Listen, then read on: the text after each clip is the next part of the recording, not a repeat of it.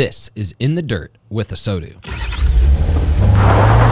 All right, I'm here with Regina and Kelly. It is so good to spend some time with you today. We're in the middle of NAMAD. Yeah. How's your time here been so far? So far, it's been amazing. I've loved it. Just left the Wokan luncheon. It was amazing.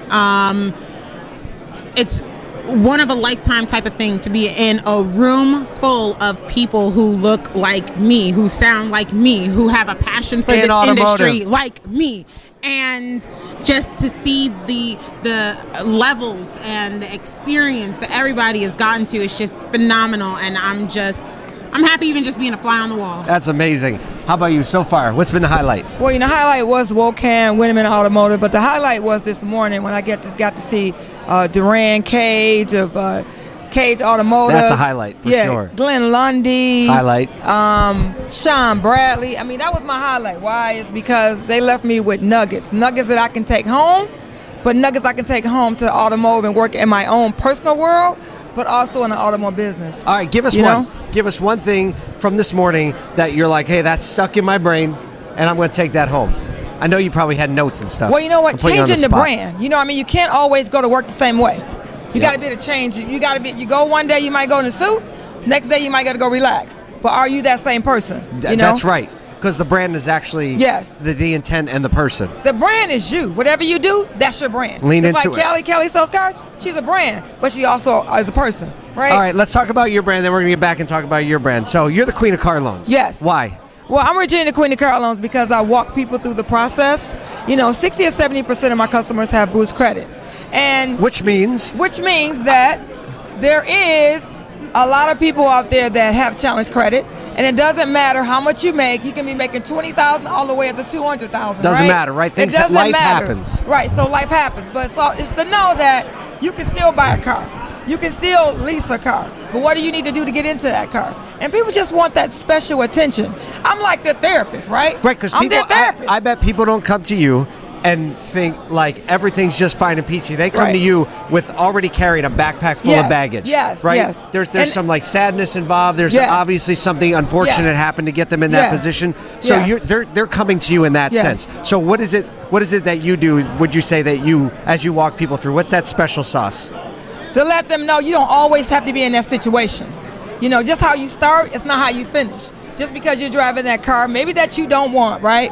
But what is it going to take for you to get out that car in 2 or 3 years? So I walk them through that process. I give them tips. I give them advice on what they need to do. It's just not like wham, bam, thank you, ma'am. You serve them. Yeah, I serve them. I'm there for you.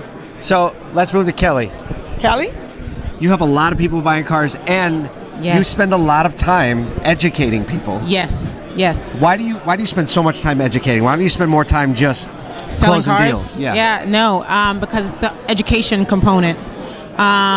Unfortunately, black and brown people are disproportionately affected by predatory lending, but it's not 100% the lender's fault, right? It's 100% the fact that we know better, but we don't do better. Well, predatory practices usually happen when there's a lack of education. Right. One person has all the knowledge, one person doesn't. And therefore it just literally sets itself up to be an advantage-taking situation. They need a gap bridger, and that's me. That's how I see myself, as a gap bridger. What are the things that you talk about most?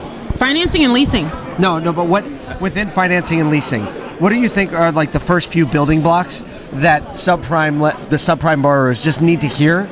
Yeah. Like, what are those things that you find that are common themes? So, number one is the research.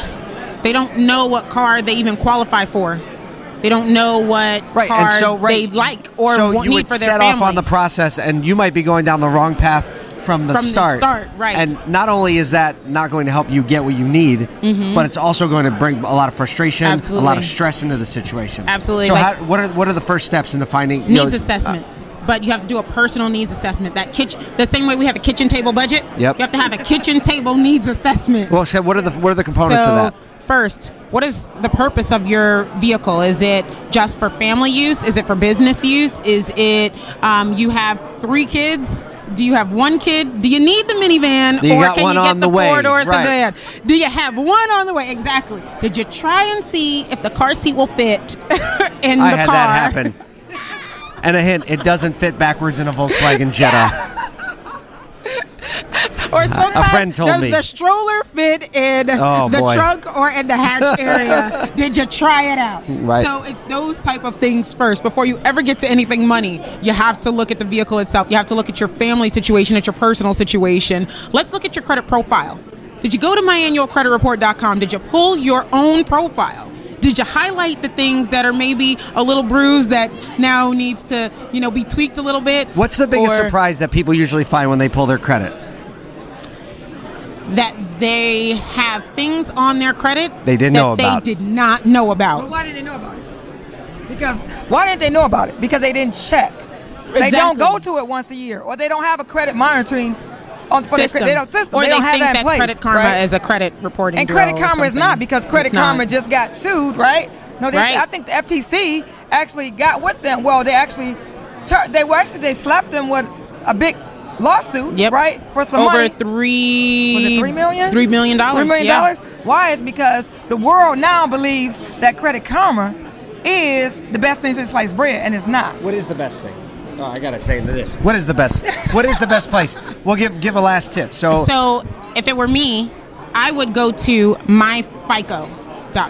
myfico.com. We'll link it up. And so the reason that I would do that is because, especially if you're looking for a car, it pulls your FICO 2, 4, 5, and 8 scores, which most dealers use when financing or leasing, right, when they submit to lenders. And so if you know what your auto FICO 2, 4, 5, and 8 scores are for TransUnion, Equifax, and Experian, and what your profile looks like for each of those bureaus, you have the leg up. Well, Regina, Kelly, we're really thankful for the work that you do. Really, I think it's an under-discussed topic. And Absolutely. So thanks for sharing some of your wisdom with the ASOTO community, and thanks for being supporters. Thank you. You guys are the bomb.com. They are. And you know what? We love them. We absolutely love ASOTO. Yes. And we have a band forming. Yes. Yep, and the band forming. Keep it on the down low. All right, see y'all later. Thank you for listening to In the Dirt with ASOTO. We love the automotive industry and the people who make it run day in and day out. We would love to connect with you more through our daily dose of fun, a free email that you can sign up for at asotu.com. That's ASOTU.com. We put our heart and soul into it every day. Thanks again for listening. Join us next time for more conversations in the dirt with ASOTO.